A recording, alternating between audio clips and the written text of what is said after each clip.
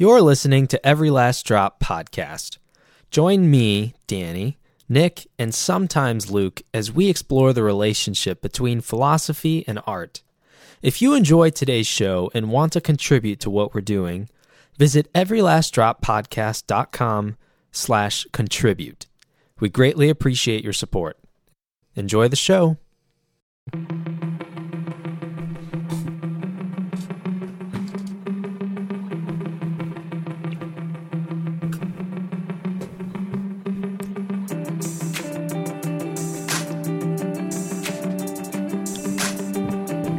This is cold now. Iced tea. It's not hot tea, it's not iced tea. It's something in between. Lukewarm tea. You know, Sounds have you ever terrible. noticed that nothing is ever... How many things can you think of that really are good when they're, like, lukewarm? It's like everything is either meant to be eaten as, like, hot or drank as a hot thing, like a hot beverage, or cold. Yeah, you're right. It's like there's not really an in-between. Can you think of an example of something that's good when it's, like, just warm or lukewarm, but not hot or not cold? Man, that's tough. Pretty much every fruit I like cold. Right. So I guess not off the top of my head, no. Mm-mm. Yeah, because I'm drinking this tea right now, and just it's cooled. Sorry, How dare you? It's just cooled down now, and it's in this place where it's like now it's not Yeah. hot anymore, and it's not cold enough to be iced tea. So is it really enjoyable anymore? I don't know. Yeah, the two extremes are what give food and drink excitement, I guess. Yeah, it's what makes them interesting to you, I Mhm. guess, right? Yeah. So, yeah, why don't you tweet us or something? Oh, about that? crackers, dude. Crackers. I mean, that could be one. I guess. Yeah, they're sort of room temperature. They don't count, though. They're just Yeah. dried bread. Yeah, basically. there's nothing particularly exciting about. Yeah. Who eats crackers. It's like they're only useful in relation to something else, like hot soup. Cold shrimp on a cracker with cocktail sauce. What? Really? Yeah, dude, it's pretty good. You gotta try that. You're weird. I No, know. I'm just kidding. No, I'm just one of those people that I don't like cold shrimp. The ones that like they're cooked but they're cold and you dip it Yeah, I in know cocktail sauce. yeah, It's I used to not like them either. not for me. Something But I happened don't to do me. shrimp. I don't really do shrimp. But Yeah. hey guys, welcome back.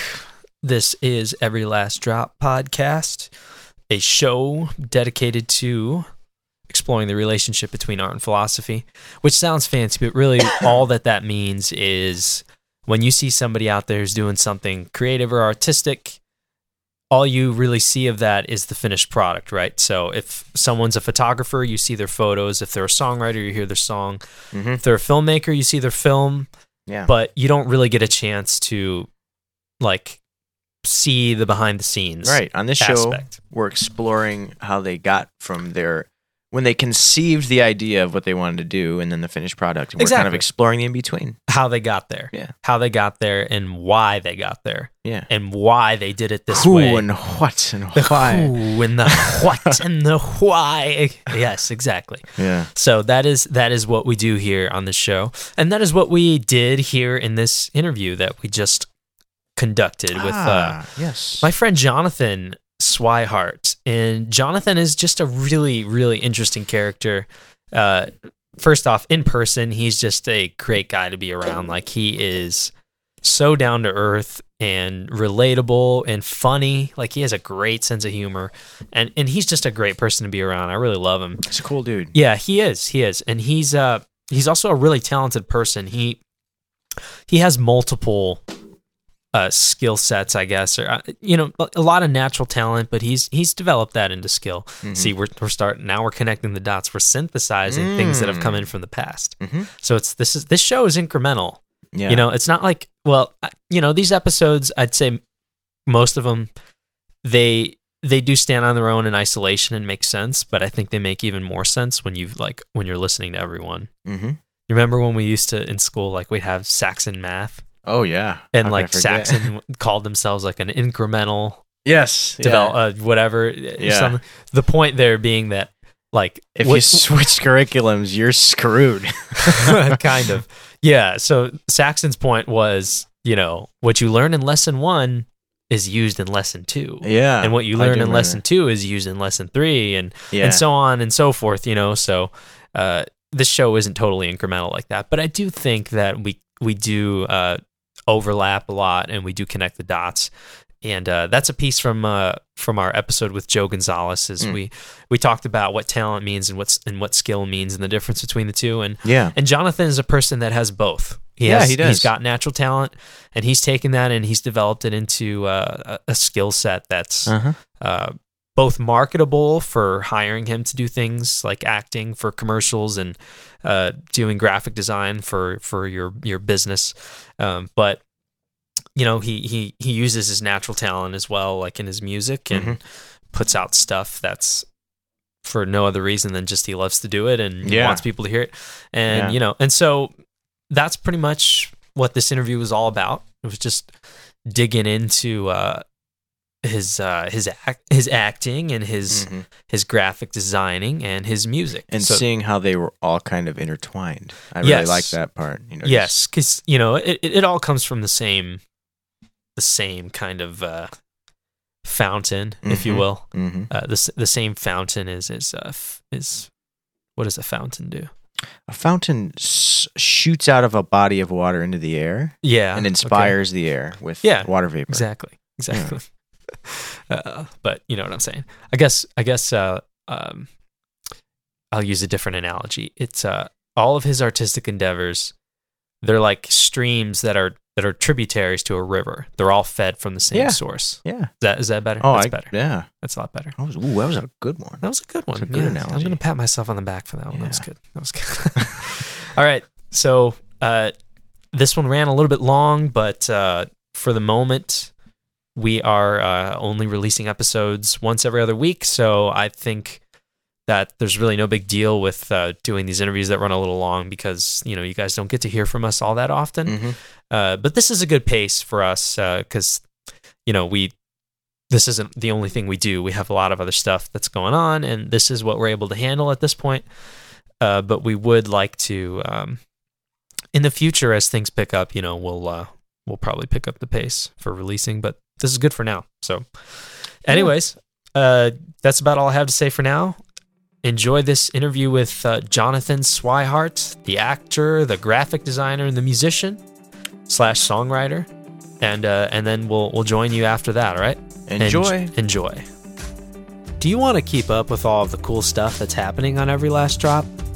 Head on over to everylastdroppodcast.com to find out about everything we do, from a feed of our most current episodes, blog posts, ways you can get in touch with us, and an opportunity to join our email list so you can get up-to-date information about our latest releases. Haven't signed up yet? What are you waiting for? Go! What's up? Hey. How's it going? You see us? Yes, I see right. you. Let me angle this a little bit. There we go. What's up, Jonathan? How you doing, man? How's that? Good, man. All right. So John, like you're a really talented person. There's a lot of things you do. You're not just one thing. You're not just a musician. You're not just an actor. You're not just a graphic designer. You're all those things and more, quite frankly. But we're gonna break things up into 3 parts, and we're gonna focus on those 3 for this evening. So how does that sound? Is that all right? Yes, let's do this. All right, sweet. So let's kick things off with let's go with acting. Let's talk about your acting first. So one of the things I always like to do is I like to start from the beginning because it gives everybody and the listeners just this good context for where the person is coming from, and for me as well, because I don't know all the backstory with the people I'm talking with. So I always like to hear it. So when did you decide you wanted to get into acting?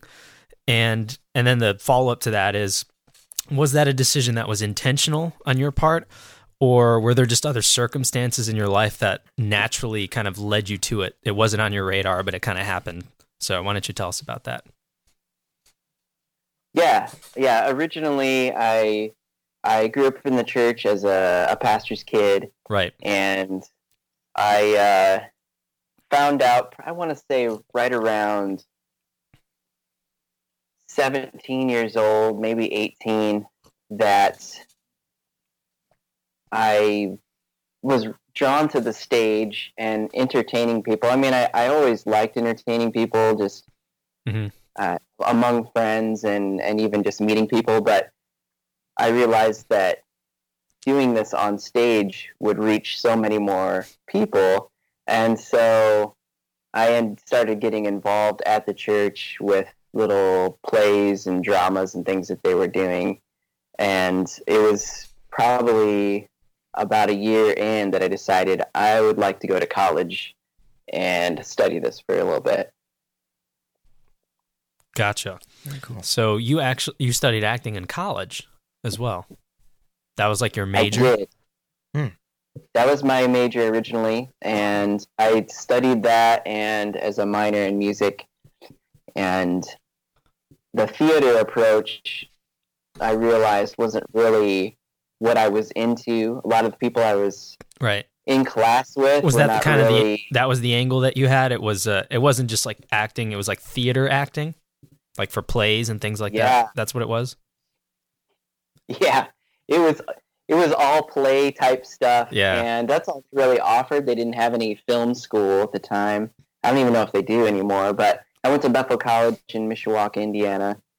And I just, over time, just thought, man, I just don't like the setup of entertaining in front of a live audience to do this all the time. I think I'd rather have take after take and give the best performance I can to the director so they can chop that up and do their best, you know? So interesting.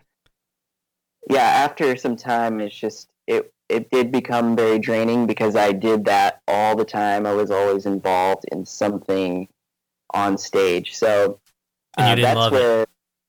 I didn't love it, but I shouldn't say I didn't love it because I did love some aspects of it. I did love when I was able to do a comedy, or if I was able to take the audience in a different direction from what they may have known me to do comedy, and then I do something really serious, and then it throws them off. It's like, oh, he can actually do a serious role, right? Like Adam Sandler. No one thinks of him as the serious type actor. I mean, I don't know why you'd introduce him and bring him into the story. I'm sure there's a better example, but right, that one just came to mind. But yeah, I mean, I think that there's a lot to be said about being diverse, and I've really enjoyed doing that aspect. But as far as... So you like showing people that you had like a range? Yes. Yeah. Yes, exactly. And surely you liked... I bet you I know you're the type of person that you may have not loved the plays and stuff, but I bet just getting the reaction out of people was something you enjoyed. Am I right about that? Yeah, absolutely. So if you were going for funny, to have the audience like hysterically laughing was very satisfying, right? Yeah, it was. It was a mix of things because I still do get very hyped up anytime I do, a live show of any sort. Even if I'm going to do a film, I get butterflies and get all hyped up. And right. It's a good thing because I'm able to channel that into a performance that I think is better because of that. But yeah, that it stirs me up, and I feel like when I can get an audience to react to just even blinking or something really that could be basic, I mean, it just gives you a lot of power in those moments. Yeah. Oh, for sure. Interesting. Okay, so that's a good setup. So the next thing I wanted to ask was, is there a certain a philosophy or an approach that you have to acting? And if so, what do you bring to the table as an actor that makes you different than anybody else? What makes you special and unique? Your approach. That is a good question. I think that authenticity is the key. I think if people can see that you are That's really delivering interesting that you'd say something. authenticity, because like I would almost say that's counterintuitive, because I thought the whole idea behind acting was being somebody who you aren't. Yeah.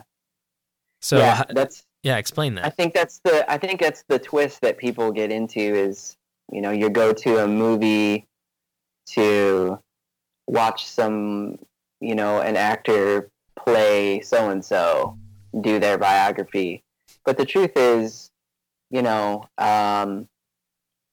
say, well, Denzel Washington, if you're going to see a Denzel Washington movie, he essentially is himself in a lot of ways, but he's like the darker version of himself a lot of times in his attitude and that kind of thing. But he's still Denzel Washington. There was a class that I took for acting just a couple years ago, and they talked about that kind of thing. There was an actor in Wag the Dog that was my coach, and he said that you're not really someone else. You're actually portraying a version of yourself. So it allows you to be yourself in that anger or in that silliness.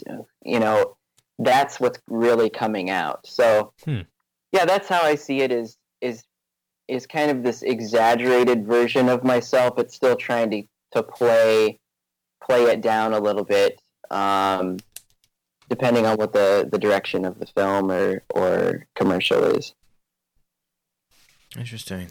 Yeah, that is really interesting. So do you feel like as an actor that takes some pressure off of you, that you don't have to conjure up something that is totally outside of yourself? Like you're just getting to show a different side of you? Or, I mean, you gave the example of like showing anger kind of through your own lens.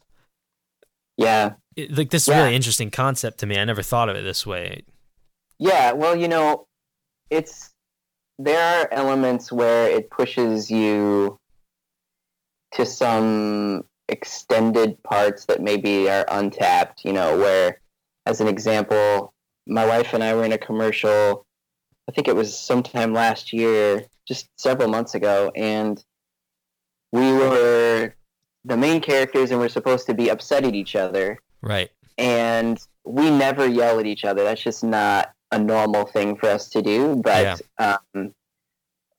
we got in front of the camera and I said, Elizabeth, I'm going to lay into you right now. That's what's going to happen when this thing starts rolling. And which is not you on a normal day at all, right? No. I mean, I'm not a yeller by any means. So you guys have nothing to worry about.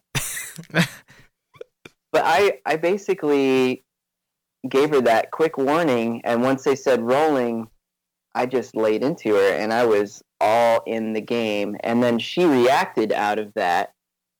And mind you, this is not a rehearsal. This is while they're recording. So she responds out of that as well. And it was authentic, and she was shaking and just freaking out on me. And it was so, I mean, maybe it was relieving for her to get all that angst out. I don't know. But it still was just the kind of thing where it's authentic, but it's not going to, this extreme level. If that makes any sense, I don't know.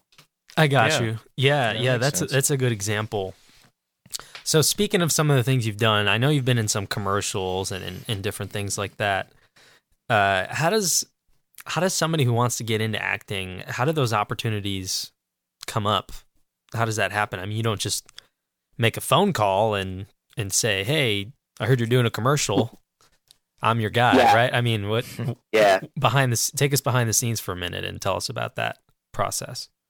Yeah, I mean, I think the overall picture, just in art, it's a tough thing to just say, "Here I am, use me." You really can't do that. No, you can't. Yeah. I mean, on just about every level of art, it's really a beast that is super hard to tackle. Yeah, right. But in the acting field, I honestly believe for us, it has been more of divine appointments and and a God-given opportunity, more than it is about my abilities or the connections I have. Even though I think that the connections are good, I always encourage anyone to get plugged in and start meeting people they don't know and get uncomfortable so that those things can happen. Mm-hmm. But it's not, I don't think that there's like a 1, 2, 3 step that always assures someone, because I've tried to follow a lot of those steps and I found that it just doesn't work. So yeah, there isn't an equation. People, it's not fair, to say, well, this worked for me, therefore it will work for you. Right. But I will say that plugging away at something and continuing your craft is a big deal, because people really won't notice you if you're not doing your craft. If I'm not making songs and letting people know about the songs, they're not going to know to book me for a gig. Mm-hmm. So I think staying active is at least a good starting point to launch from. Like, that's bare minimum that needs to be happening. Exactly. Like you have got to get your work out there. Yes, for sure. No, I mean, I think that's good advice. It sounds overly simplified, but I mean, I think too many people ignore that or just pass it over like casually, like, yeah, tell me something I don't know kind of deal. but that's but that's important. That really is important. But yeah, so well, as I mentioned with the divine aspect, it's like, it's not typical for a husband and wife to work together, for lead roles. It's just not a thing. It's very possible you could have, both of you show up to be extras in a film or something like that. That's easy to do. But time and time again, when we get to work together, that is what blows my mind. And I have to say, like, that is a God-given appointment. There's just no other way to look at it. Absolutely, because it's so unusual for something like that to happen. So, yeah, I'm sure it must be a blessing to get to work with your wife in that capacity that often. Not just as like a one-off, one time, like maybe every once in a while. Like it's pretty regular thing, right? It has been. I mean, for the ones we haven't done a whole lot, but what we have done together, I've been super surprised, and we look at each other like, here it is. This happened again, and it totally makes sense. But the last one we did was about marriage, and we care about influencing other people and marriages as well, and that it was along those lines. It was just, there it is again. There's another opportunity. Husband and wife who are actually married, playing out these different roles, and then executing something that's going to draw people to come to learn how to fix their marriage. Yeah. Oh, that's good. So how about any funny or interesting stories that you have to share about being on a set as an actor? Just like any times you can remember where something really unusual out of the blue or just interesting or funny happened? Any that come to mind? Yeah. I do have one that comes to mind just because people have asked me about this commercial that I think is still running, and the final take that they ended up going with was one that they wanted me to be more of like an Ace Ventura type character. Mm-hmm. And I wasn't aware that it was going to go that direction. Was this the one where you did where you like were doing the garage door opening or something like that? Yeah. I've seen that one. That was overhead door. Yeah. You need to send that to me so I can link to it in the show notes, because it's really funny. Okay, yeah, I can send you my reel too. Yeah. But that particular one, the director had hired me to do a commercial. I think that one was the first one with my wife. And then he had me come out maybe like a week or two later for a different commercial. Mm-hmm. And all I knew is that I was supposed to be this jerk that's pitching, some high price to somebody as a garage door. And so we take the first take, and I think I did just maybe like a nerdy version. And he said, okay, give me another one. Give me another version, maybe just kind of like a straight character, kind of flat. Okay, I did that. Then I did another one where I had to overbite, and then I think the last one he said, hey, just do some Jim Carrey. Just go ahead and do some Jim Carrey. Just throw some Jim Carrey in there. And so, knowing that he's a huge Jim Carrey fan, so that was something that I knew he was going to get a kick out of, but I didn't know if they would actually save it. So I went ahead and did it, and that was the one they decided to keep. That was the final take. That's funny. Yeah. Yeah, I'll definitely be linking to that one in the show notes because it's good. By the way, I don't know if you're aware of this, but you did a Family Express commercial that's still being played at VU basketball games. Is that right? Yeah, because I go to the VU basketball games as often as I can because I'm a big fan of the team, and usually around halftime they play it up on the marquee there. All right. Yeah, I didn't know that. Yeah, every time I see it, I always get a kick out of it because I'm like, I know those people. Yeah. That was kind of a tight turnaround for that one. They, a number of these have been. That one, they wanted me and Elizabeth to learn some lines. It was like a day or two before. And it was kind of a rush thing, but yeah, super fun, great crew. Oh, it looked like you had a great time, just the way that it turned out. By the way, Family Express, for those of you who are not from Northwest Indiana, is a chain. It's a local chain of like gas station convenience stores, kind of like 7-Eleven, essentially. I go a lot. Yeah.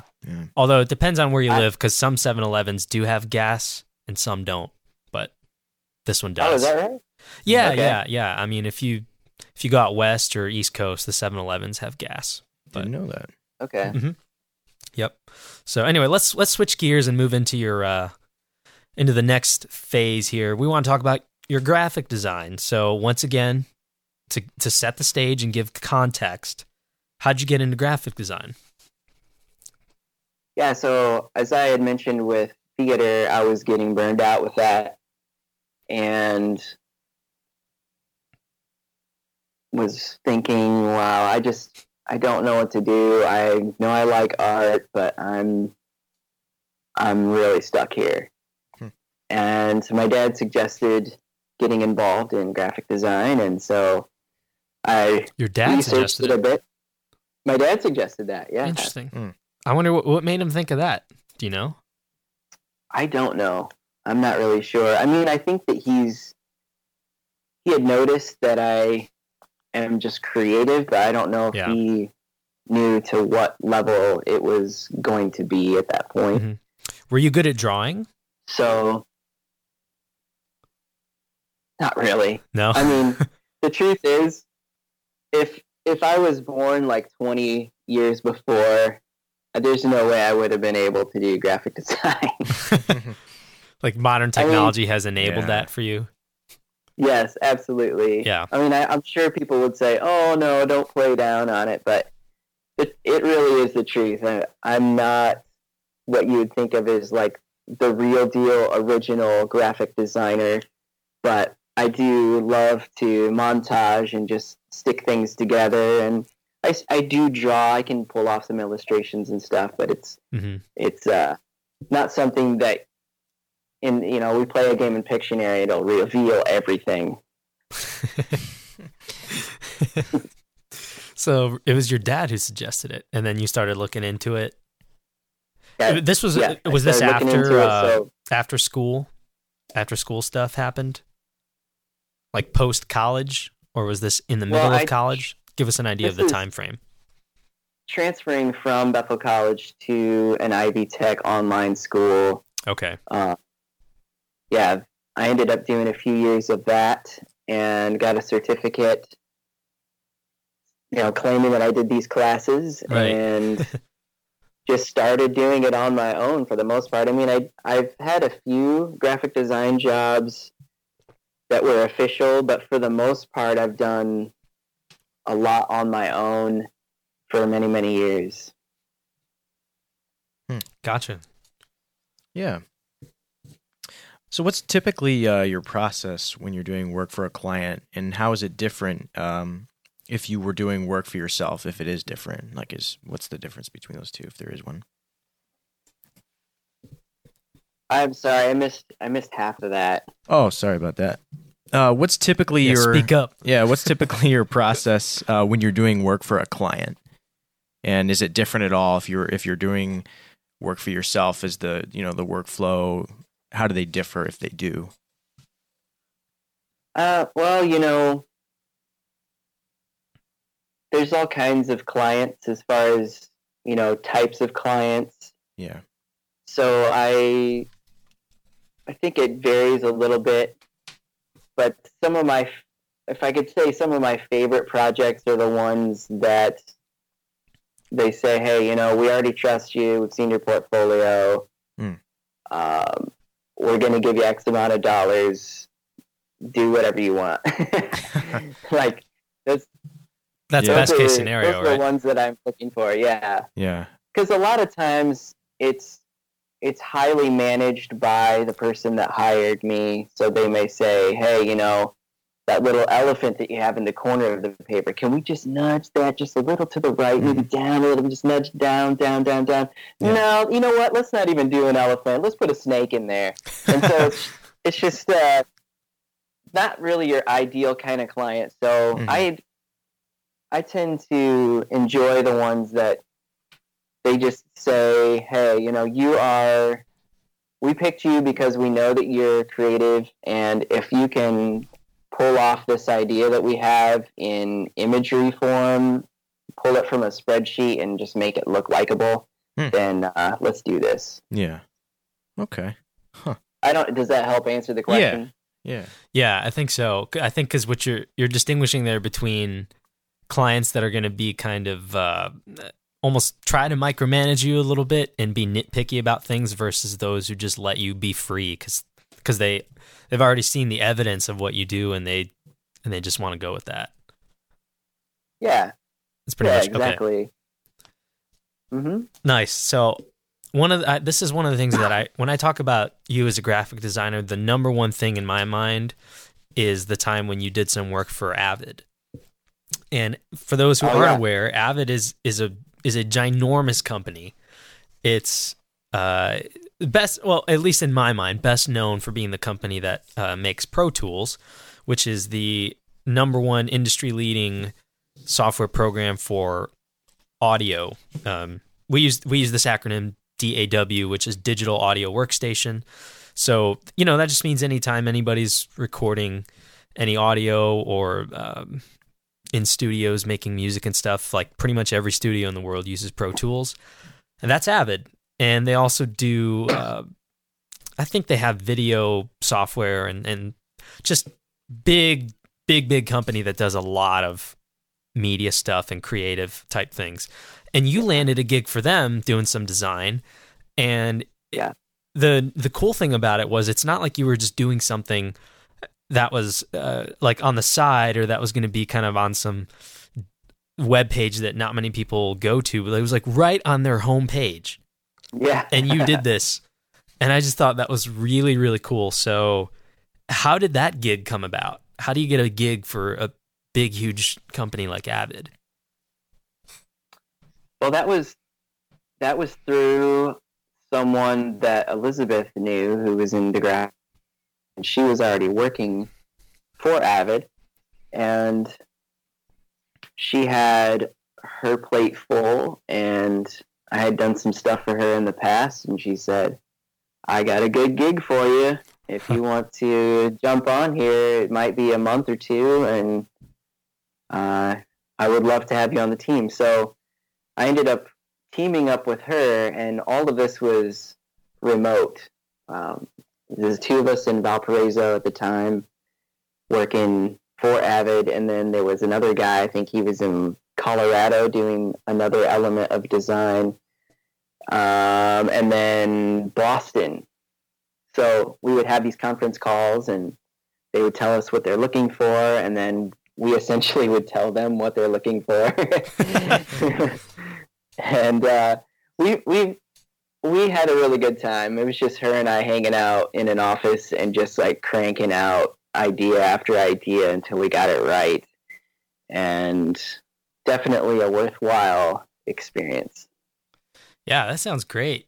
How does the approach change for you, if at all, when you're doing work for a big company like Avid versus just a smaller client, someone who isn't. I mean, obviously, you just pointed out one of the differences, like you're having these conference calls and meetings and stuff, just because big companies do that. But I mean, I'm talking about for you and your workflow. Does that change anything for you and your mindset? Or do you just say, I'm me, I do me, regardless of who I'm working for? Yeah, that's a good way to put it. Well, I think there are pluses and minuses to the bigger companies. The bigger companies, in a lot of ways, can appreciate the big city design that's a little more expanding in their ideas. And I think that I'm more drawn to that because they're willing to push the envelope a little bit more than, a local salon or something like that. But then there's also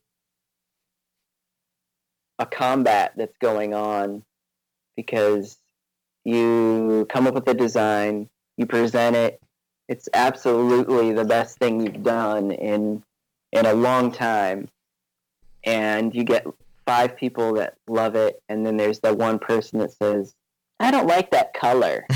Yeah.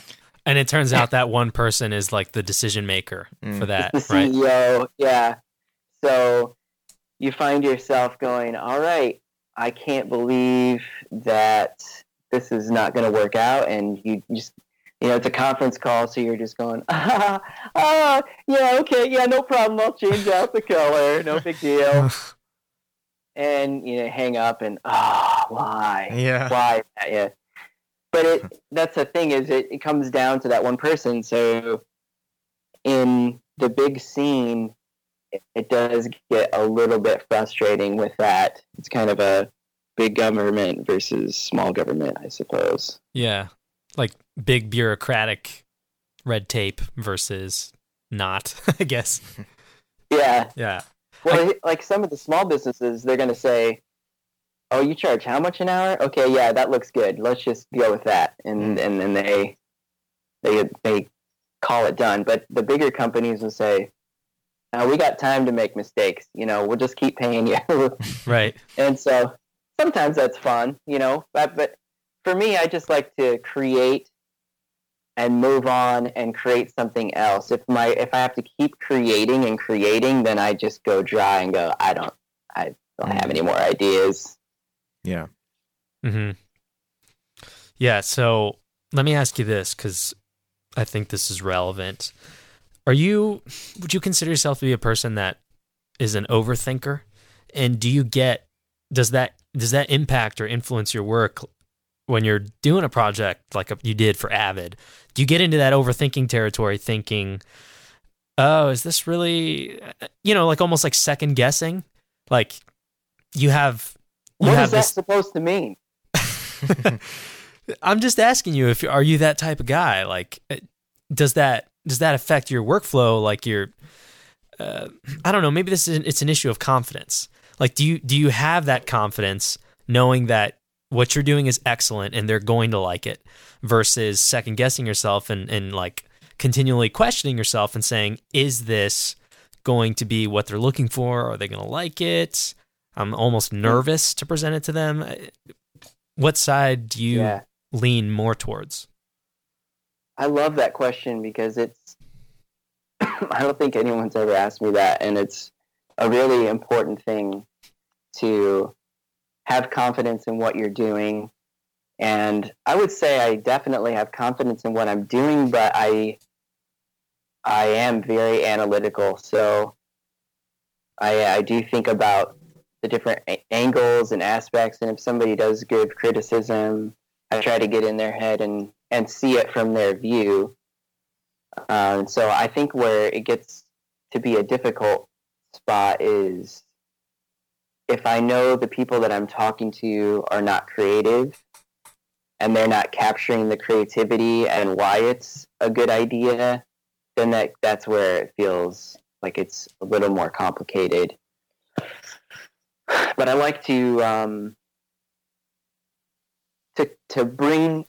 kind of push it a little bit, give some ideas, and occasionally I hear some, like say the boss of the company say, you know what, this is actually too creative for us. Or they'll say, this might be for like a bigger company than myself. I don't think we can use it, and I respect that. Yeah, because they have a better idea of what they're looking for, right. and it's not like I work at that business and I've met all their clients and know what his angle is. So, and that's a different story, because if they say something like that, it's not like they're shooting you down and saying they don't like it.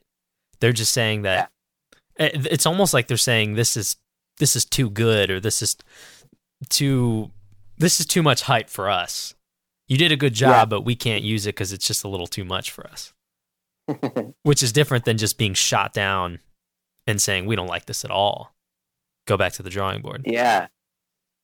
Yeah, well, in that particular situation, the guy I was going to for this project, going back and forth with, he had wanted me to make some business cards. And the whole idea of their company is to convert a building from something that looks bland or kind of busted up and make it a really hopping space. Mm-hmm. And so when somebody comes to me and says, I want this to be very creative, I want this to be out of the box, and that's how I think anyway. So I'm just like, all right, go on, because you're on my level. And then I present something that for this client was really creative. It was these two translucent pieces that come together. There's both of them have these foreign objects on them, mm-hmm. and when you bring them together, it forms the name of their company. And I had presented that as a prototype that I had printed out and cut out myself on transparency sheets, and I got the shaking head of, well, I don't even know what to do with this. This is just, I was just hoping you were going to put some fun colors on a regular sized business card. And so it was too out of the box. It was. And had I known that from the get-go, we could have saved a lot of time. Right. But I think that when people approach me and say they want something creative, they don't really understand that my mind goes pretty deep and pretty far, and so I have to ask a lot of questions up front and say, mm-hmm. So when you say modern, you mean 80s, right? Oh, yeah. When someone says creative to you, they need to understand that, like, your version of, like, extremely boring and plain is, like, their version of very creative. In most cases, I bet. Yeah. And it's, I think it's funny because I don't mean to slam on them, because that's the reason someone goes to me is for the reason of getting something creative. And so there have been plenty of times that I have to ask the right questions, and once I get the right questions, I know exactly what to deliver, and then we're all set. Yeah. And that's something you had to learn through experience, right? Yeah, absolutely. Because there was a client that said she wanted something modern, and she literally meant 1986. I didn't know that until the end, and she was so frustrated that I had presented her with something that didn't look like her idea of modern. Yeah, that's got to be an example. That's like an extreme case where there was like a big gap between what she meant and what you meant. Yeah. So I've learned to ask a lot of questions, and there's so much that's bypassed. Questions are the key to so many things. Yeah. Are you the kind of guy who, when you have a project that you want to start, before you even have an idea, do you just open your software and just, from the beginning, just open it up and see where things go? Or are you the kind of person that needs to think about it for a while, take a walk or something, and then, open up your software? How do you go about doing that? Just curious. Yeah, like, do you like to plan? Yeah. Is that for like a design project or? Yeah. I mean, you can. Okay. I'm sure it applies to music too, which we'll get to. But yeah, just in terms of design, for right now. Okay. Yeah, for design, if it's a client that just needs a quick turnaround, I don't take time to think about it too much. Mm-hmm. But if they have a larger budget, I will sometimes just sit and grab whatever's nearby, sometimes even just an empty spot in a magazine, and start drawing out an idea. I think those are some of my better ideas when I don't just jump right in. Yeah. I can do a lot of stuff just jumping right in, but I think some of my best are when I actually just lay out on the floor and think it out. And in the end, I think there's something to be said about the creative process in that way, when you erase all of the imagery or the competition that you could look up, or all the, Behance objects that somebody else has created, and just get in your own headspace and think about the whole goal of the project, and then execute from there. Gotcha. Yeah. Okay, now we can transition and go to music. So yeah. And this might be the best part. At least this is where I'm going to connect the most, because I'm a music guy for sure. So just like the other two, we've got to set the stage and start from the beginning and give that context. What's your beginning like in music? What got you into music? What was your start? Why don't you start there for us? Okay. Well, to start off, I'd say musical influences that I've had have been through genres of hip-hop, trip-hop, alternative rock, acapella. Did I say acapella stuff? No. Acapella. I've liked a lot of acapella stuff from early on. It's just really intrigued me, all the range that can happen there.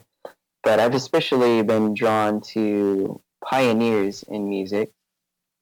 There's something that really fascinates me about that, and I don't know if that's just because I'm naturally creative in my thinking, or that I just appreciate someone that starts ground that's never been broken before, and it's just a super brave thing to just jump out there. So some of the first few things that I remember standing out to me would be hip-hop. I had a neighbor down the street who introduced me to Criss Cross.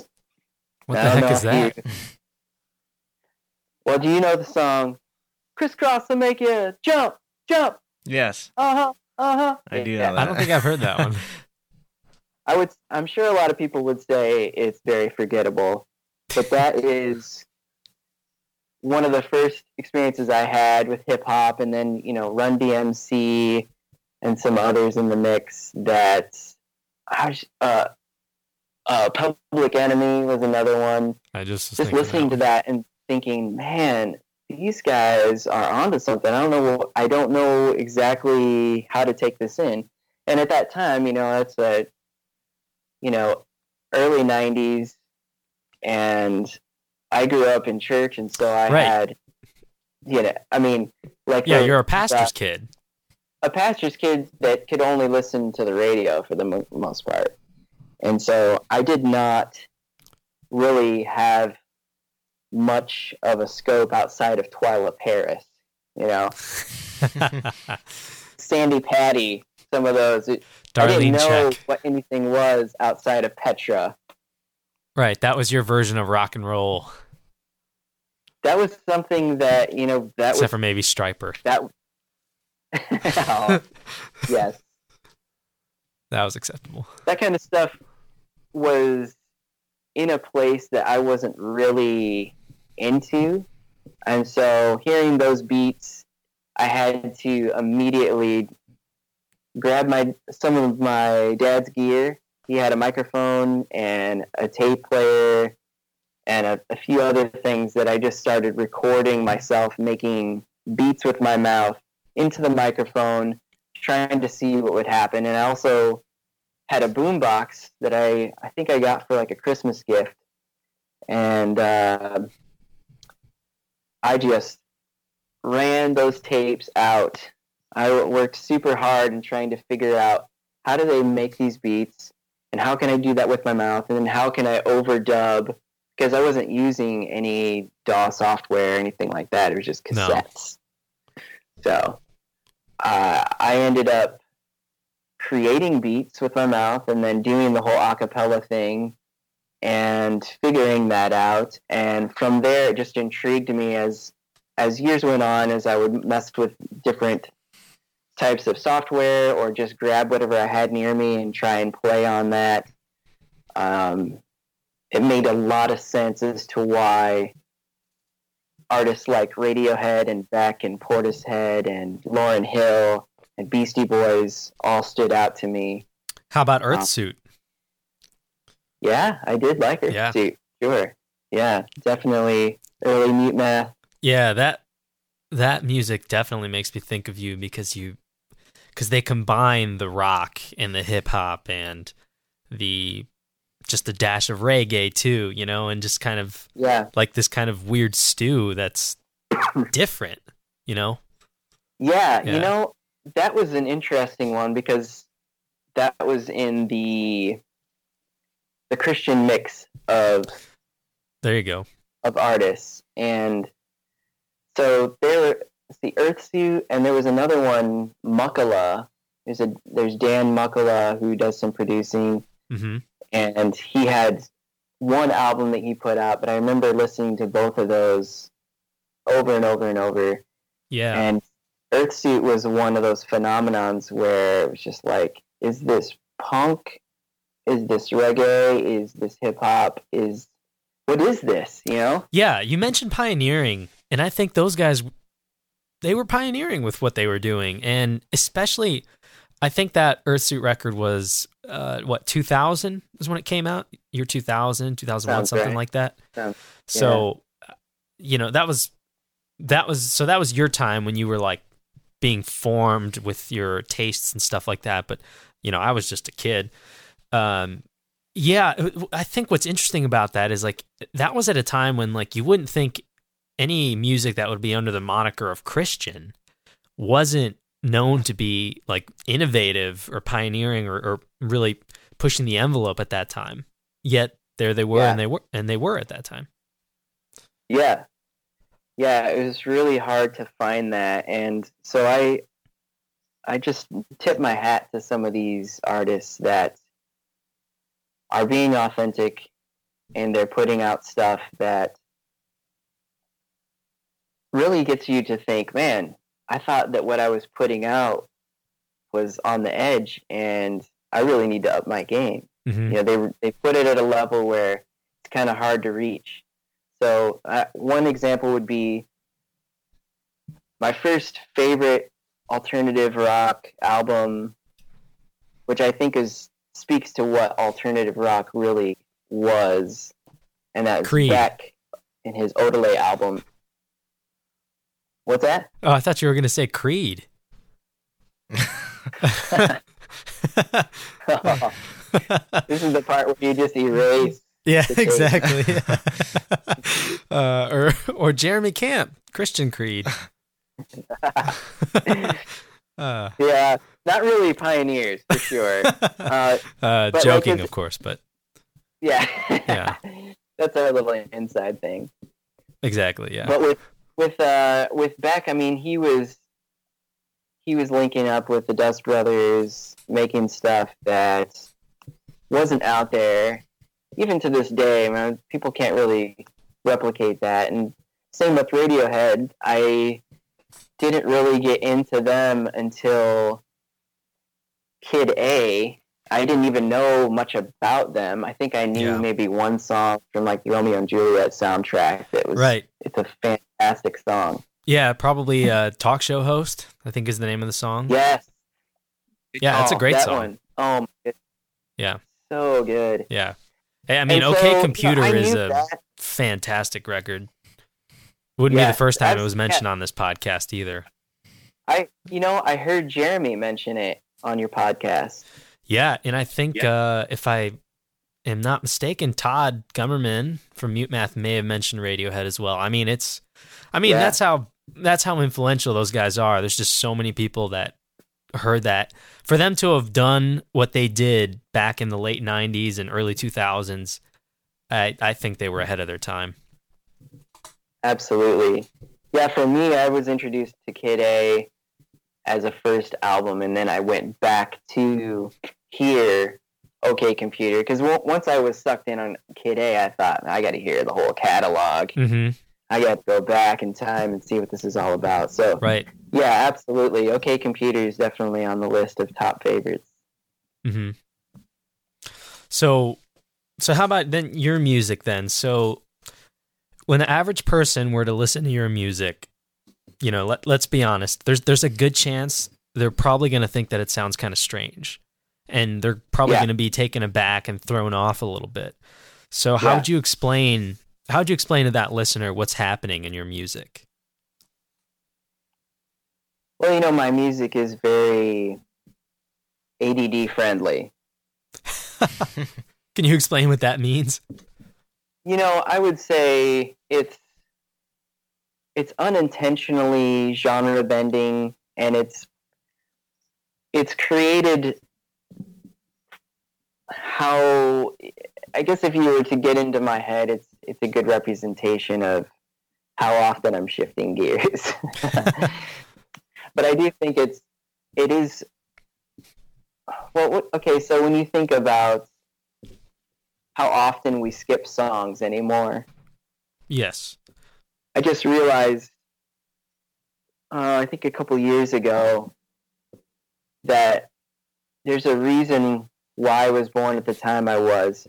And I know a lot of people don't always understand my sound, and it doesn't make sense to some people. But being in the skip generation, I think it is pretty fitting for anyone that wants to listen without skipping, if it were an option, if they're not offended by the sound. But if you're really wanting to listen, it often goes on some sort of a journey, and that's just how I like music. I mean, it does go back to some of my early influences, of, like I mentioned, with Beck and Beastie Boys and Dust Brothers. That Dust Brothers Fight Club soundtrack is an example of shifting gears, but it's also a soundtrack, and I tend to lean towards that mood shift that happens naturally for me, but maybe not as natural for those hearing it the first time. Gotcha. So do you think it's even possible for just the average listener to be able to really get it? Or do you just tend to think, what, forget about them.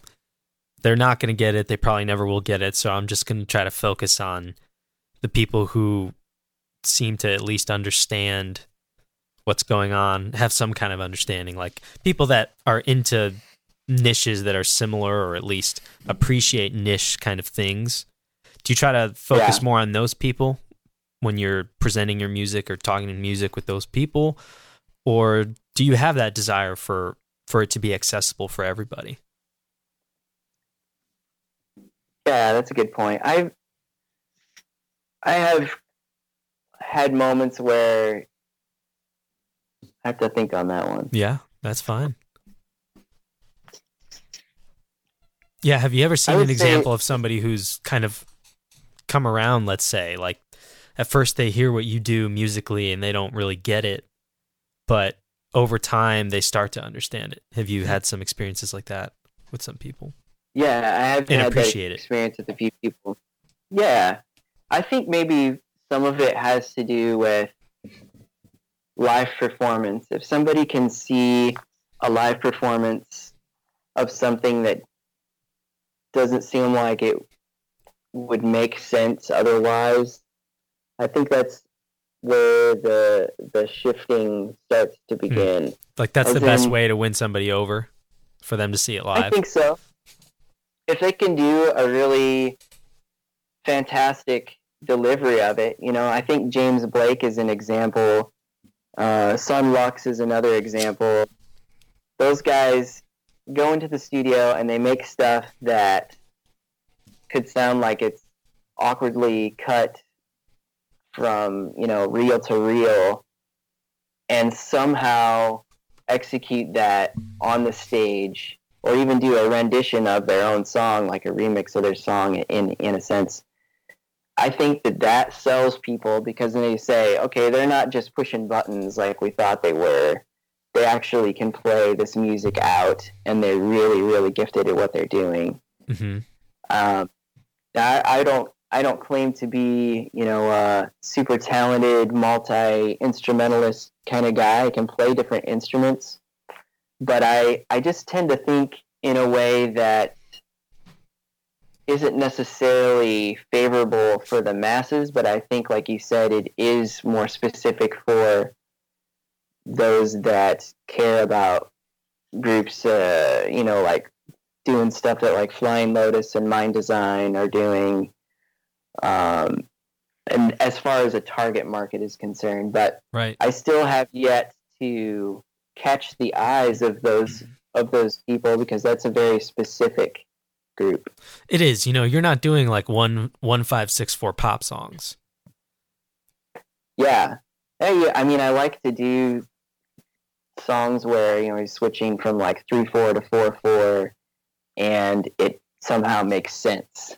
But you wouldn't typically do that. I have one song in my last album that I did that was I was rapping over a 3/4 track that I created, and that almost never happens. Mm-hmm. Yeah. I mean, I think a lot of people, their ears and their minds aren't conditioned, and if that's the right word, for lack of a better word, to like they're not ready for like have you ever seen Back to the Future Part 1? Yeah, so you remember when he gets up on stage at the dance and he plays Johnny Be Good, and then it just devolves into chaos and he just starts ripping and shredding on the guitar, and everybody at first is loving it and enjoying it. And then when he starts going nuts and doing this really rock and roll stuff, he goes from doing, because Johnny Be Good was a big song in the 50s and still a very famous song. So it was like, it was relevant for that crowd. It was like fresh. But then when he goes into like the guitar solo shredding thing, he jumps ahead to his time, the 80s, and starts doing kind of like a Van Halen deal. And then all of a sudden everybody's just like looking at him like a deer in the headlights, like, what the heck is that? Like it's this outer space music or something.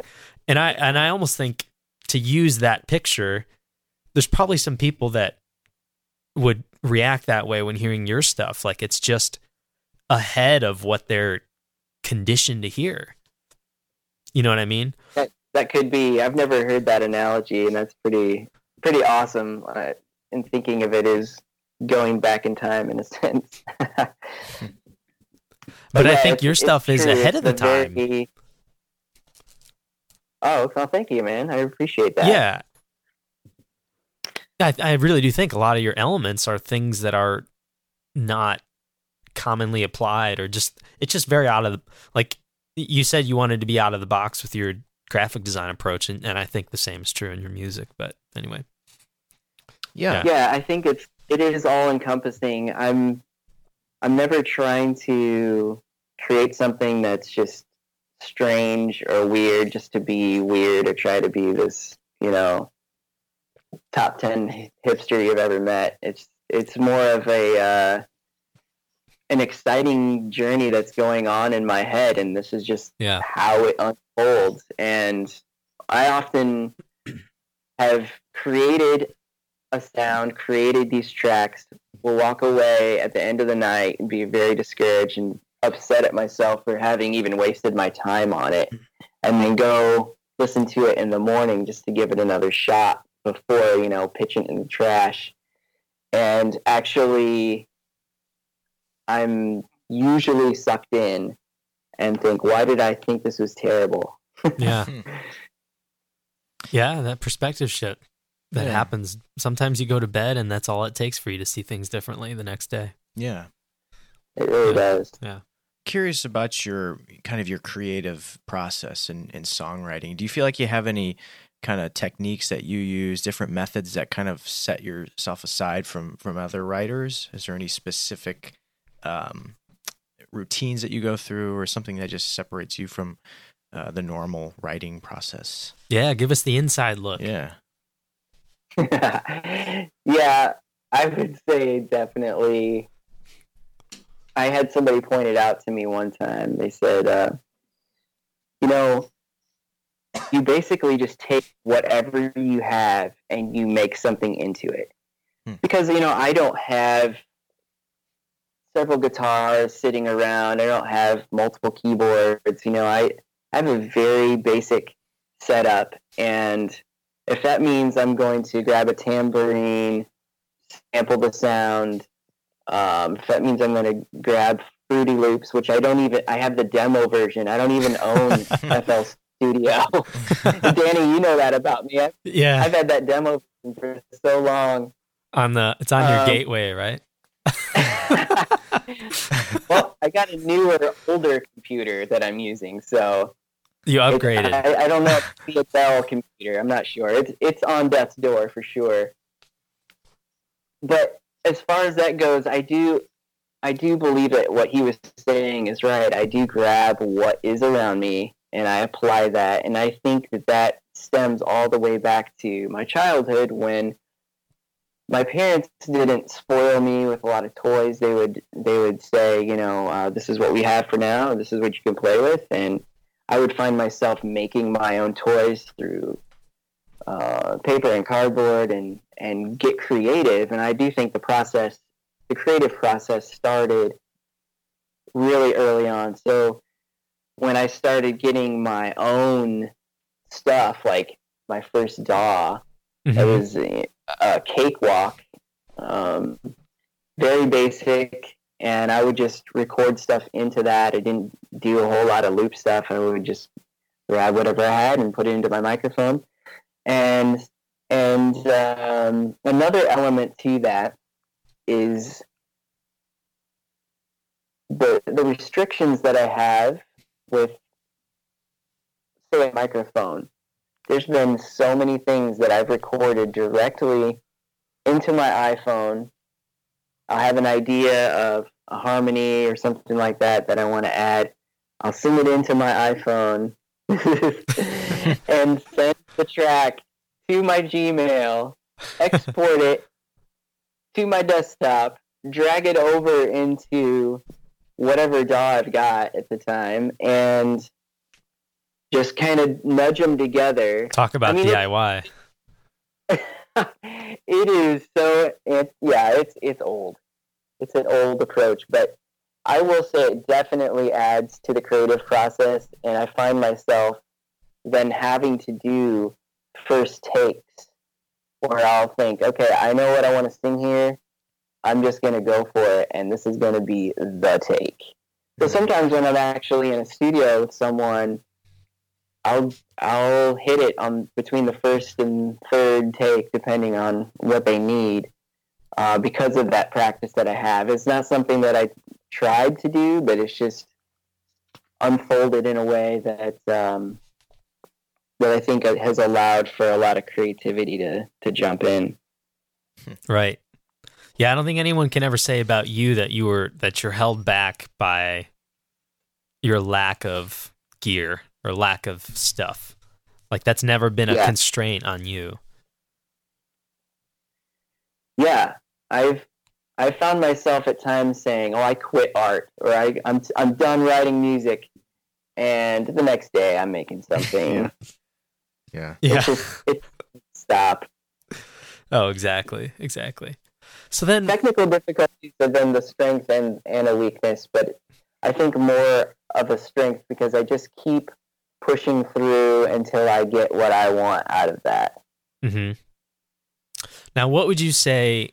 What's your desired outcome as a songwriter? Like when you have that finished product, what kind of experience are you looking for the listener to have, if any? I mean, do you have a certain expectation of how they're going to receive it, or a certain desire of how you want them to receive it, or do you just not even think about that at all and just say, I just will let what I've done speak for itself, and however they receive it is however they receive it? Yeah. Well, I think it just depends on what it calls for. If it's more of a soundtrack approach, I have to be more specific. But right. Oftentimes, I create a background and then I decide, will this have vocals at all? Will this be rap? Will this be, something that's just only verses and maybe one chorus? Maybe the whole thing's like practically a bridge. Yeah.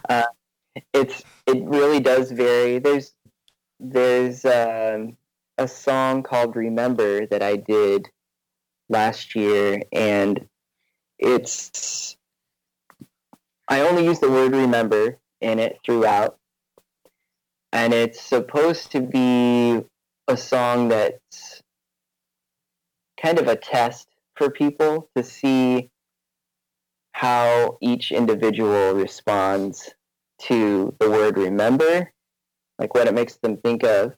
Yeah. And so the lulling experience of how atmospheric it is, and it's meant to be a comforting song. So it really is like a test trial that I put out there to see what would happen. And if you guys do end up pulling it up, tell me what comes to your mind and what you think of. Because I just started with the one word, and I thought, let's just keep it at one word. I really think that a lot of times we feel the need as musicians to fill the space with words the whole time. And, when you go to a concert, the time that people applaud the most is when it starts to get to that instrumental section. Have you ever noticed that? Yeah, I think so. Or, yeah, I guess what you're saying, like there's a buildup of excitement in sections where there isn't singing. But then there's also I would argue that, if not what you're saying, the instrumental sections, the chorus. Like the chorus is really what people latch onto the most. So if you're getting hung up on like those verse lyrics, I would almost say, you know what? Is anyone even really listening to the verse lyrics? Maybe a few people are, but it's the chorus that really sticks with people. I should probably clarify that, because it's like what I'm saying is when it's something that bothers me when I go to concerts. And say you're listening to the artists and they stop singing, and there's just a section of this instrumental, and everyone's like, "Yeah, oh my god!" Yeah. I'm just freaking out. And I want to hear that I'm there to the concert so that I can hear the whole experience. Give me the song. Yeah. You want to listen to that section.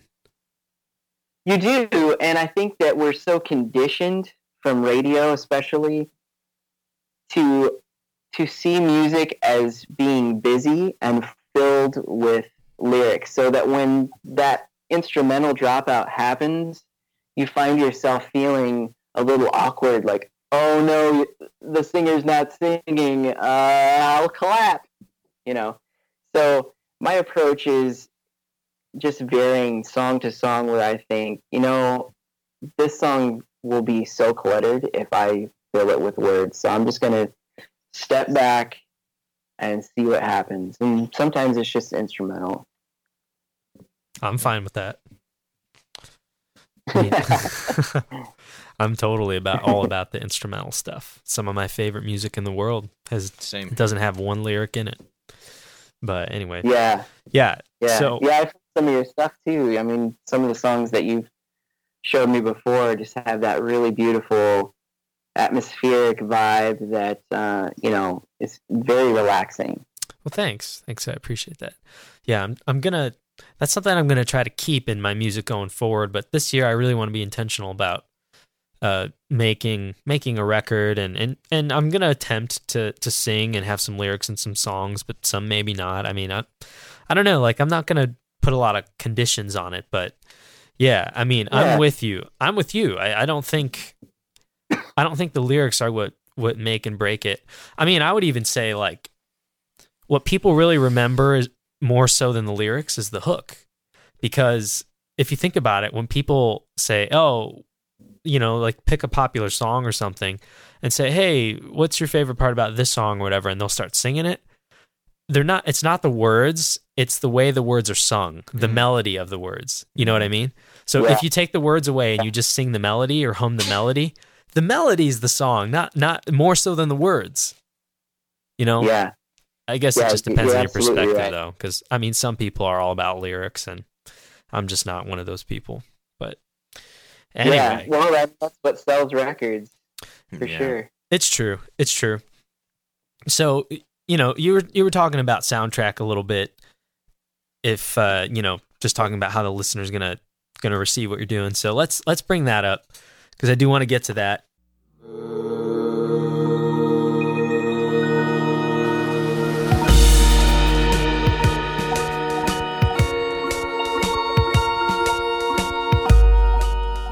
You recently did a soundtrack for a little short film made by our buddy Josiah Burdick, who eventually I should probably get him on the show here. But so he did a little short film called Child Inside, and I just watched it within the last couple of days. And so why don't you tell us about that process and what it's like to be writing music for such a specific purpose, like a soundtrack for a little short film. Yeah, I'm very used to writing ideas for myself and creating music just based out of my own head. And so I wanted the challenge to lock in with Josiah, and he had been talking to another guy about potentially doing it. And I said, man, pick me. I want to do this. I really want to do this project.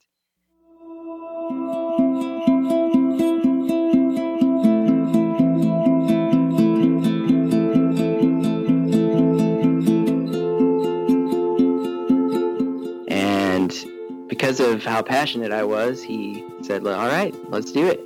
So, yeah, I think it was absolutely challenging, but a very inspiring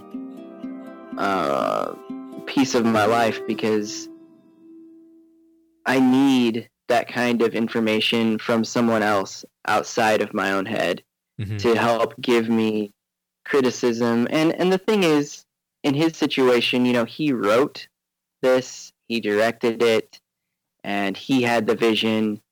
And so I don't have the same vision originally that he had. And so he had to walk me through that so that I could get on the same page.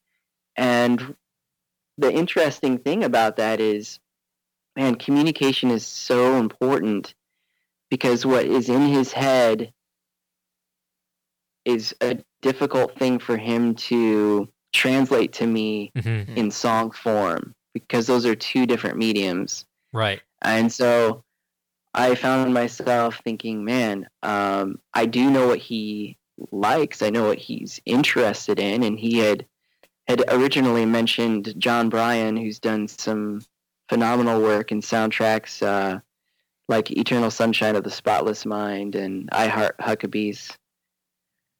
And so I had already been a fan of him, and so I thought, man, I can bring something to the table that's like that. And that was the original direction. And after everything was filmed, we took a look at it, and I had essentially it was like an audio toolbox, if you will, of some ideas. And when trying to match that up with the visuals, we were like, man, we're going to have to go an entirely different direction with this. Yeah.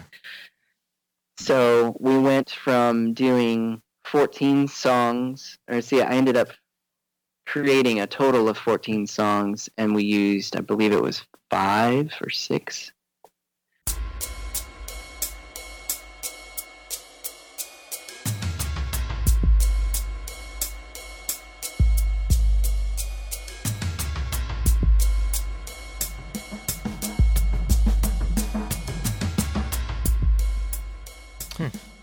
Interesting. Okay, so you had a moment in there where you were going in the wrong direction.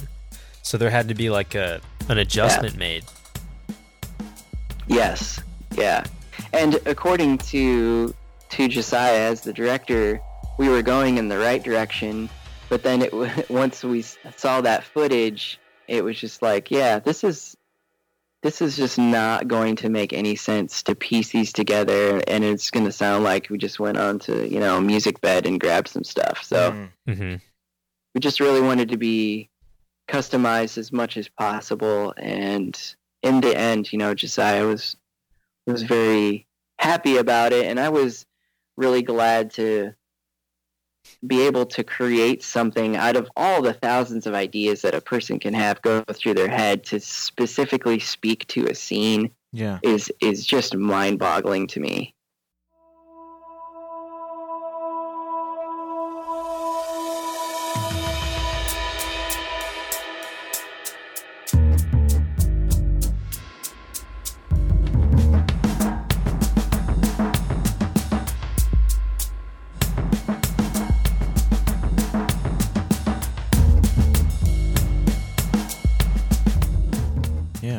Is it more common, would you say, for a filmmaker to, because you were talking about how it's difficult to, to feel what the filmmaker feels. So would you say that it's more common for them to just kind of tell you, this is the emotion I want, or do you find is it easier for you to just watch the footage and then just kind of come up with something based on your own feelings, your own emotion?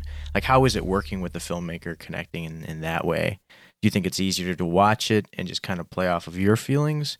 Or is it easier to just, the filmmaker says, this is what I want, and then you're going to write it? Like, how do you...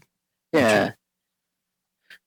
Well, this was the first short film I've done, and I've done a little bit of soundtrack / commercial kind of stuff before, but this was like a bigger project for me to take on. Yeah. And so I felt like I really wanted to get his insight, but I also am super thankful that he wanted to hear my insight. He wasn't micromanaging. He was very flexible about it, which made it so much easier to really join in conversation and just say, okay, this is what I think. This is where I think it could go, but what do you have in mind? And so we would just do that back and forth until it made sense and he signed off on it.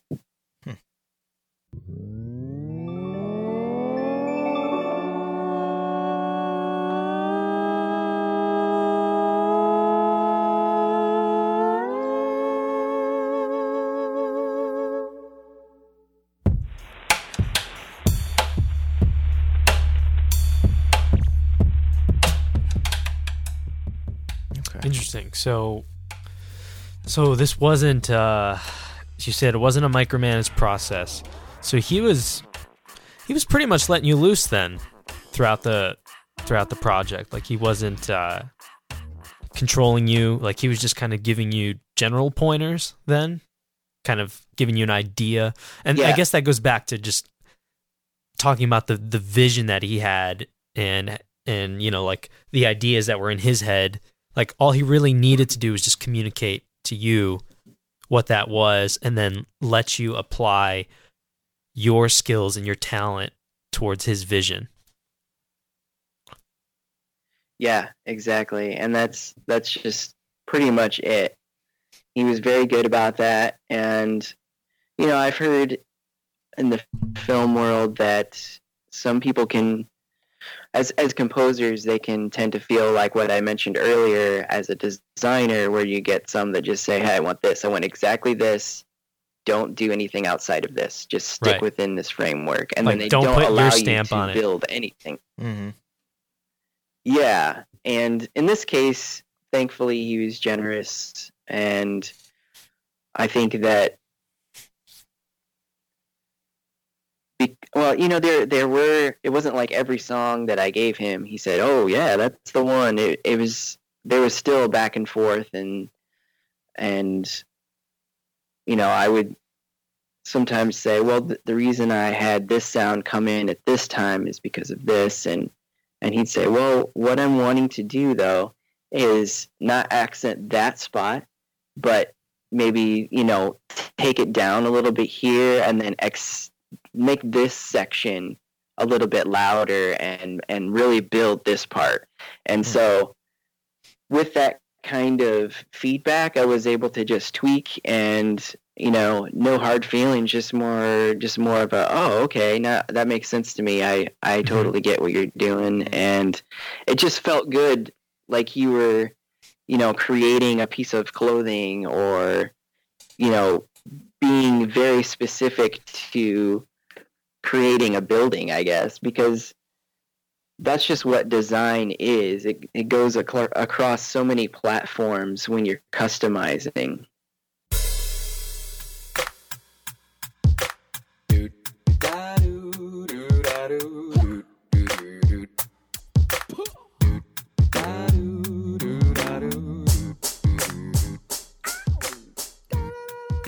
Yeah, I think that's definitely right. And, you know, how do you feel about, because, you know, you just mentioned that sometimes people will give you they'll issue you a very specific directive and tell you, this is what I want, just execute this, don't put any of your spin, or like, I don't want your stamp on this, like, just execute my idea. And they're just, I don't know, like, I can tell you my feeling on that is I would not respond very well to that, because I would feel like, you know, you're just like using me as some kind of apparatus to accomplish what you want. Like, I would prefer to be hired for something or enlisted in some kind of project because they know what I do and they know what I'm capable of, and they want my coloring on it. They want their project to be filtered through me. Like, they specifically seek me out and seek what I have to bring to the table. Like, kind of like, I don't know, this is a little controversial, but like, say, like journalism, like, people think that there's such a thing as like completely objective reporting and like, just tell us facts. But in reality, like, I don't think good journalism is just a story with just pure facts. Like, that would be boring.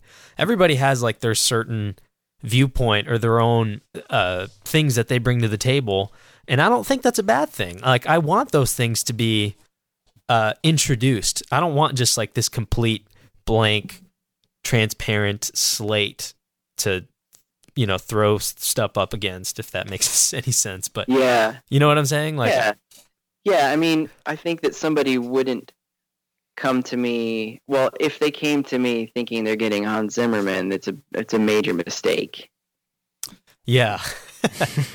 I won't be able to deliver, and they'll be very disappointed the whole time. But if they want something that is going to match their film, as in their film is a little off kilter, you know, a little bit quirky, is abstract, you know, I can deliver on that. Yeah. Yes, exactly. I'm just saying, I'm not the kind of person that likes the idea of everything is just this completely neutral, blank kind of gray. And, you know, like, if someone wants Jonathan for this, it's because Jonathan does Jonathan things. You know what I'm saying? I hope I'm not talking nonsense, but, you know, no, that is absolutely right. I think it's really smart. It's like what I was saying earlier with asking questions. If if your client is saying, I want this and this and this and this, and you start asking questions and getting deeper, you may realize, and you may even have to talk them out of hiring you. Yeah. Yeah, imagine I don't that. think you understand. Imagine that. Yeah.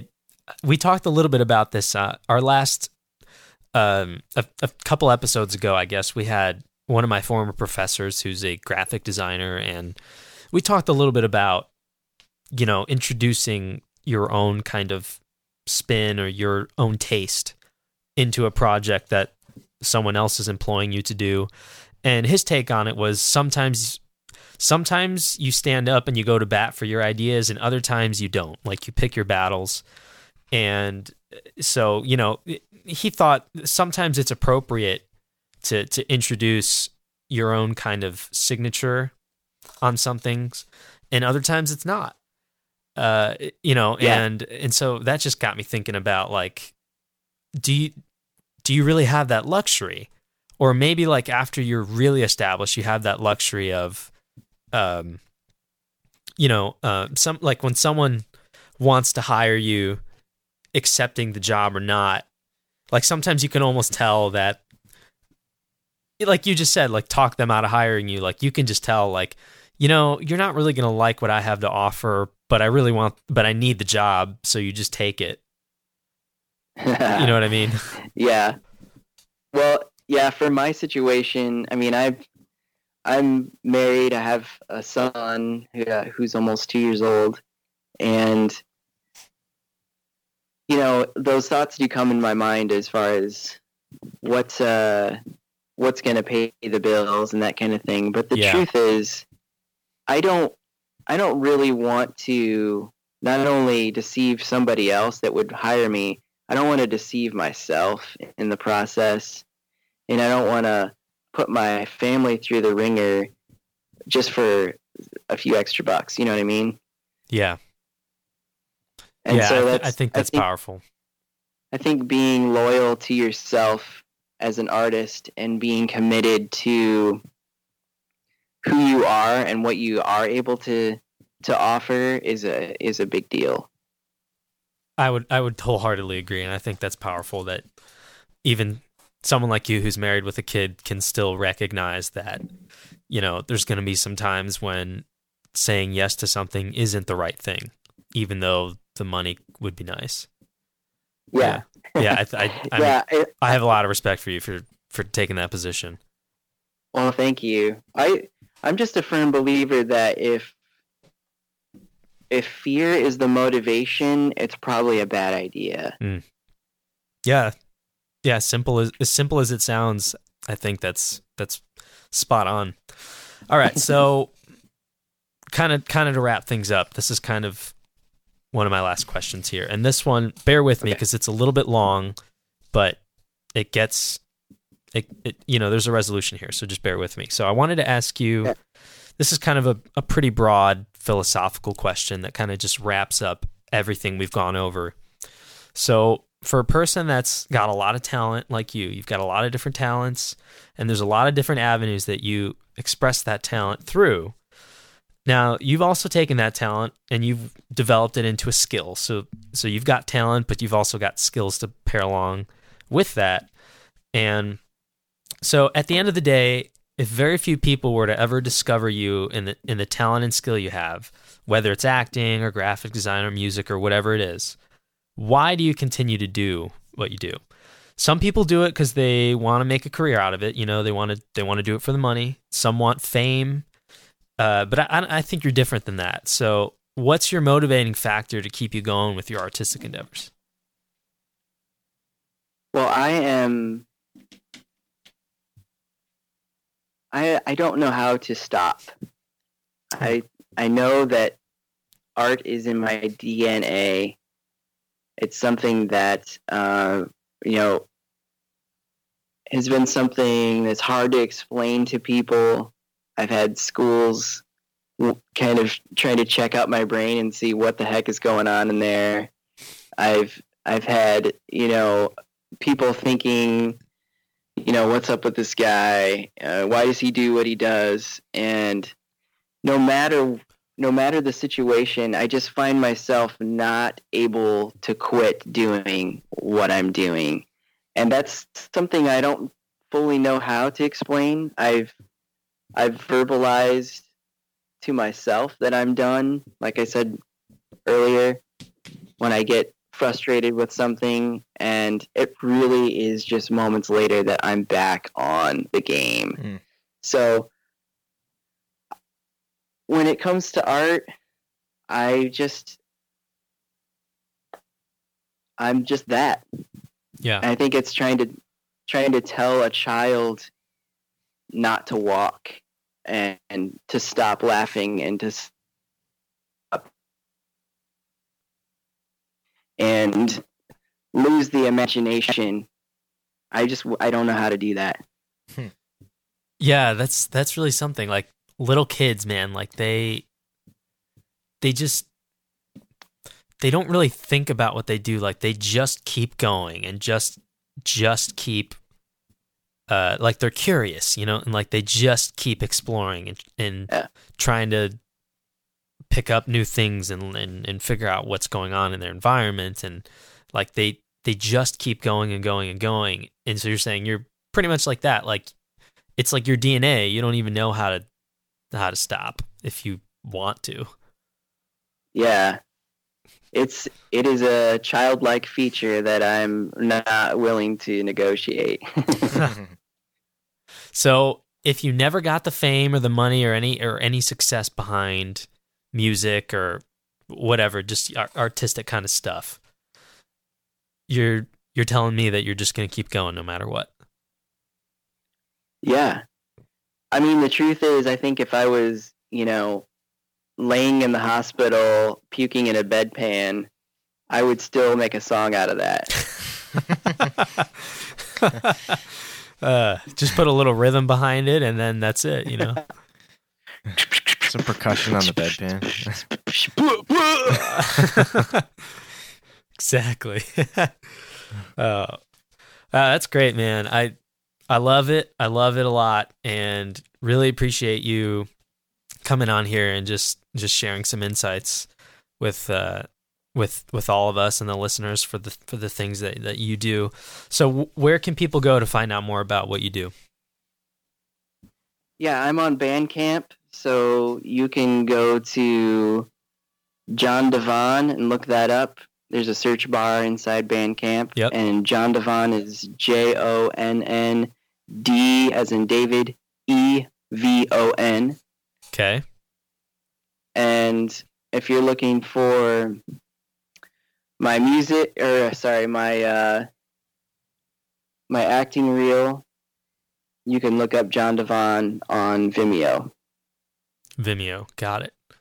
Mm-hmm. All right. So here's the last thing. This the parting question here. So do you have any advice or encouragement that you would like to offer up to the listeners here who may be into some similar things as you?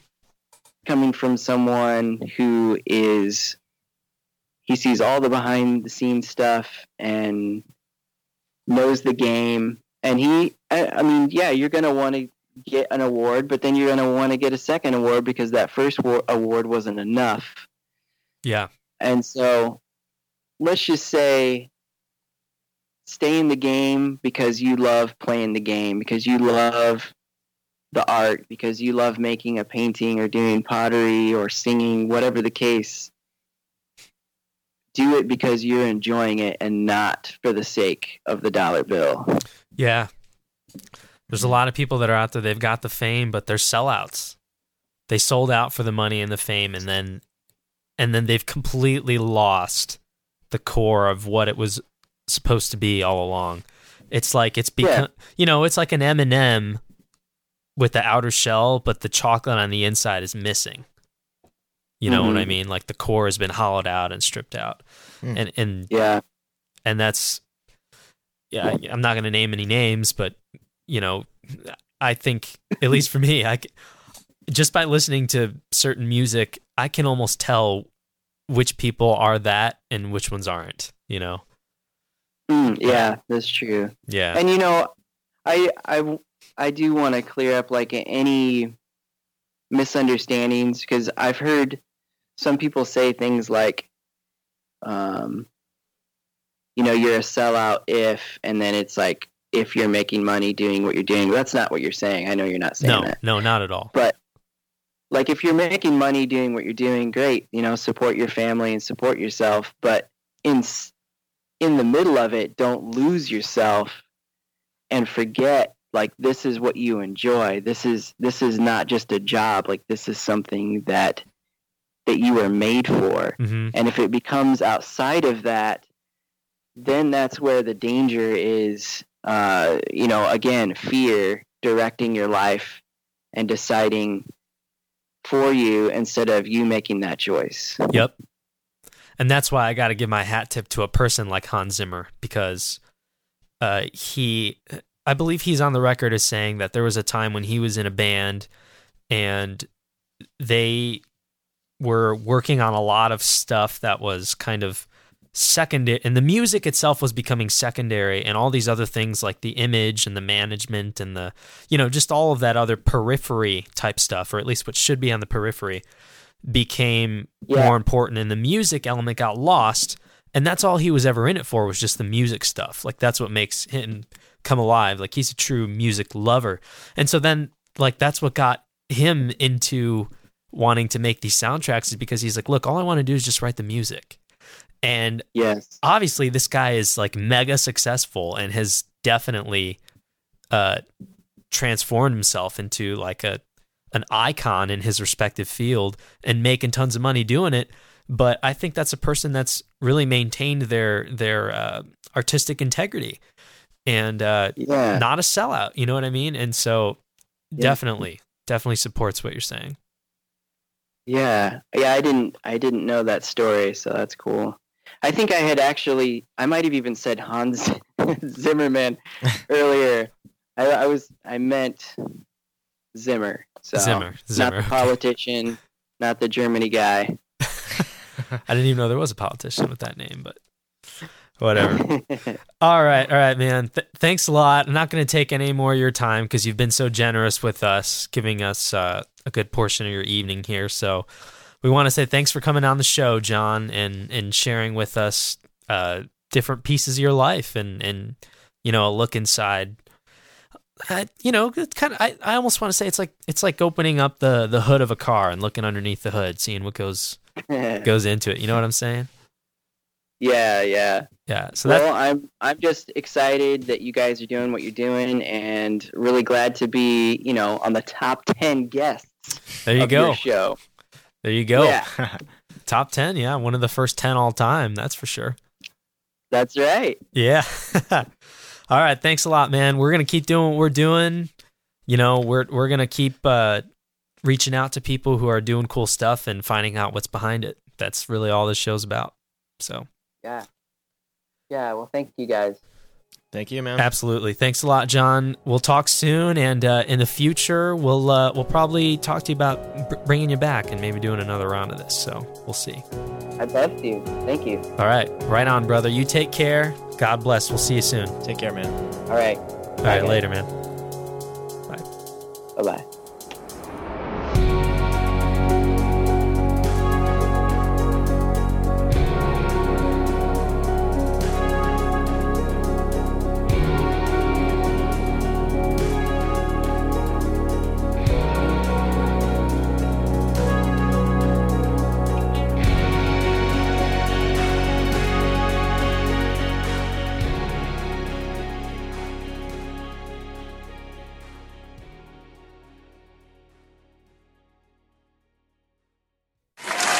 All right, that was Jonathan Swihart. Thank you, Jonathan. Thank you, Jonathan. I really enjoyed listening to what he had to say. Yeah, that was fantastic. I think these are just going to keep getting better and better as we go along. Yeah. And, I'm sorry, guys. There's sometimes, I don't know what happened to me, but towards the end of this thing, like, I just was unable to articulate a thought without just my train of thought just being completely derailed. But I'm sure I'm not the only person like that. Sometimes everyone has those days when you're in the middle of a thought and then you just lose it. You don't remember where you were going with it. Oh, yeah. So that happened to me, but I did my best to clean up the damage there and just keep going. You'll have that.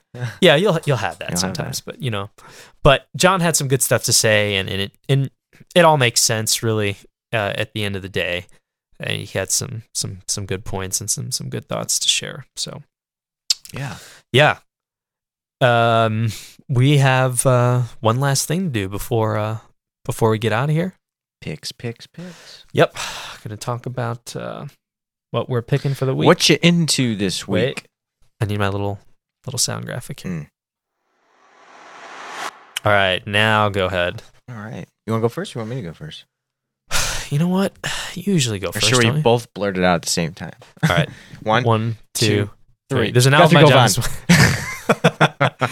I'm gonna go the music route. Yeah, me too, actually. Yeah, there's nothing, to be honest, there isn't really anything in particular that I'm into this week. And what I mean by that is there isn't anything that I've discovered that's new this week. Yeah. Does that make sense? You're just kind of going over things that you already knew about, but in more depth, maybe. Yes. Yeah. Like there's an album that I've been listening to, and I'm gonna make that my pick for this week because I've kind of been playing it more than usual. So there is and you know what? I think it's appropriate because this artist is a husband and wife duet from Nashville, and I think that's relevant because Jonathan talked about doing acting with him and his wife. He did. He sure did. So I'm connecting the dots there. Very good. Yeah. So the group is called Johnny Swim. That's all one word. I don't know if there's an H in there. It's JONNY SWIM. I don't think there's an H in that Johnny. Okay. But yeah, Johnny Swim. It's a husband and wife duet from Nashville, Tennessee. And their music is, let's see how I can describe this. Some of it is kind of singer-songwriter. Kind of folky? Kind of like, there's kind of like some folk rock. Okay. But also mixed in with pop and a little bit of like bluesy kind of elements, and it's a good unique. It's good. It's nice and upbeat, and I dig it. Yeah, and so their most recent album is called Georgica Pond. Cool. And I've been jamming it and really digging it. Just really good hooks, and the girl can really sing. Like she's just got a great set of pipes on her, and the guy has a really nice kind of sweet and tender, soulful kind of voice. So now, are they just behind the mics singing, or are they also playing instruments?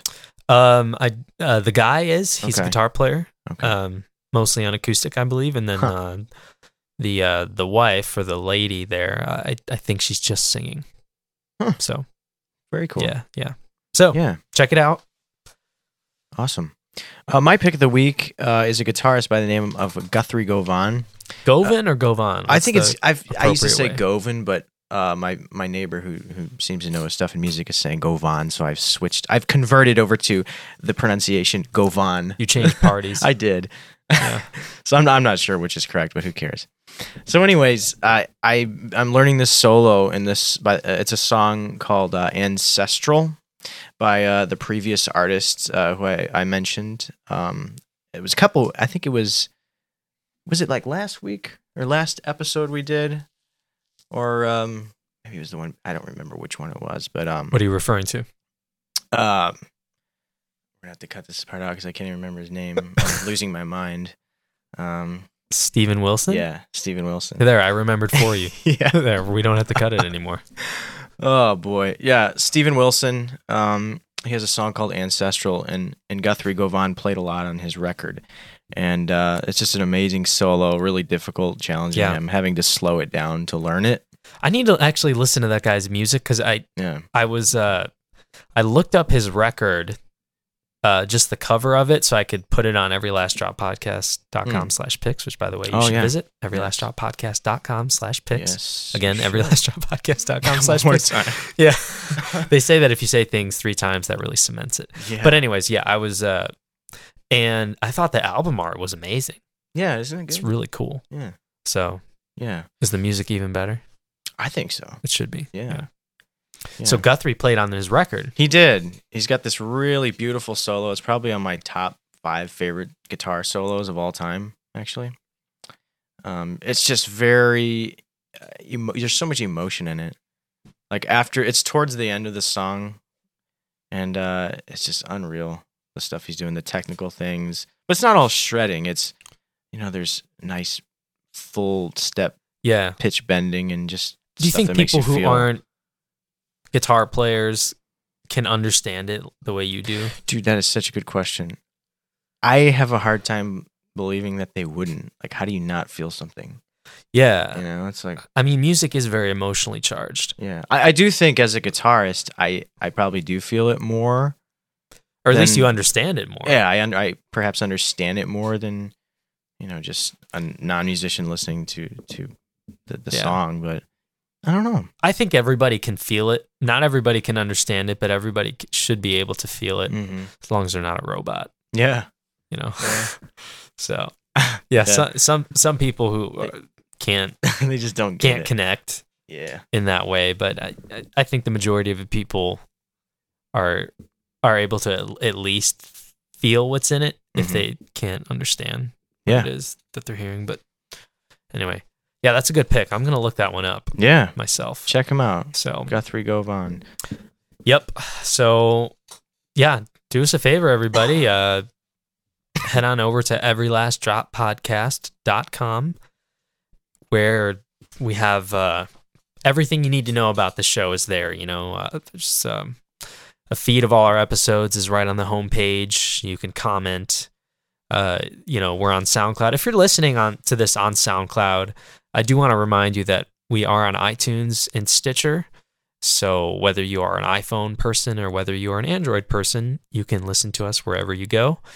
And if you could take a moment to leave us a nice review, keyword there is nice, we would really appreciate that.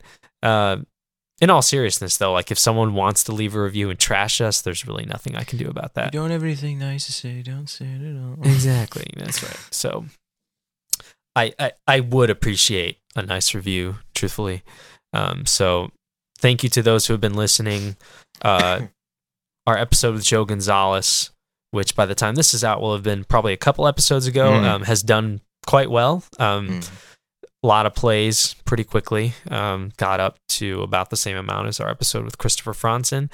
Thank you guys for supporting the show. If you like the show, share the show. You can share it on wherever you do your social media and let everybody else know about it if you think it's good. We're probably going to do a little bit of well, I'll talk to you about this later, but we're going to plan some just some things to kind of incentivize you to share the show and spread the word about it. But just for right now, you listening to the show is enough support for me. So I do appreciate it. Nick, you appreciate it? I do. Yeah. Thank you guys. Thanks for coming back. And we'll catch up with you next time, all right? Later, guys. All right, next time.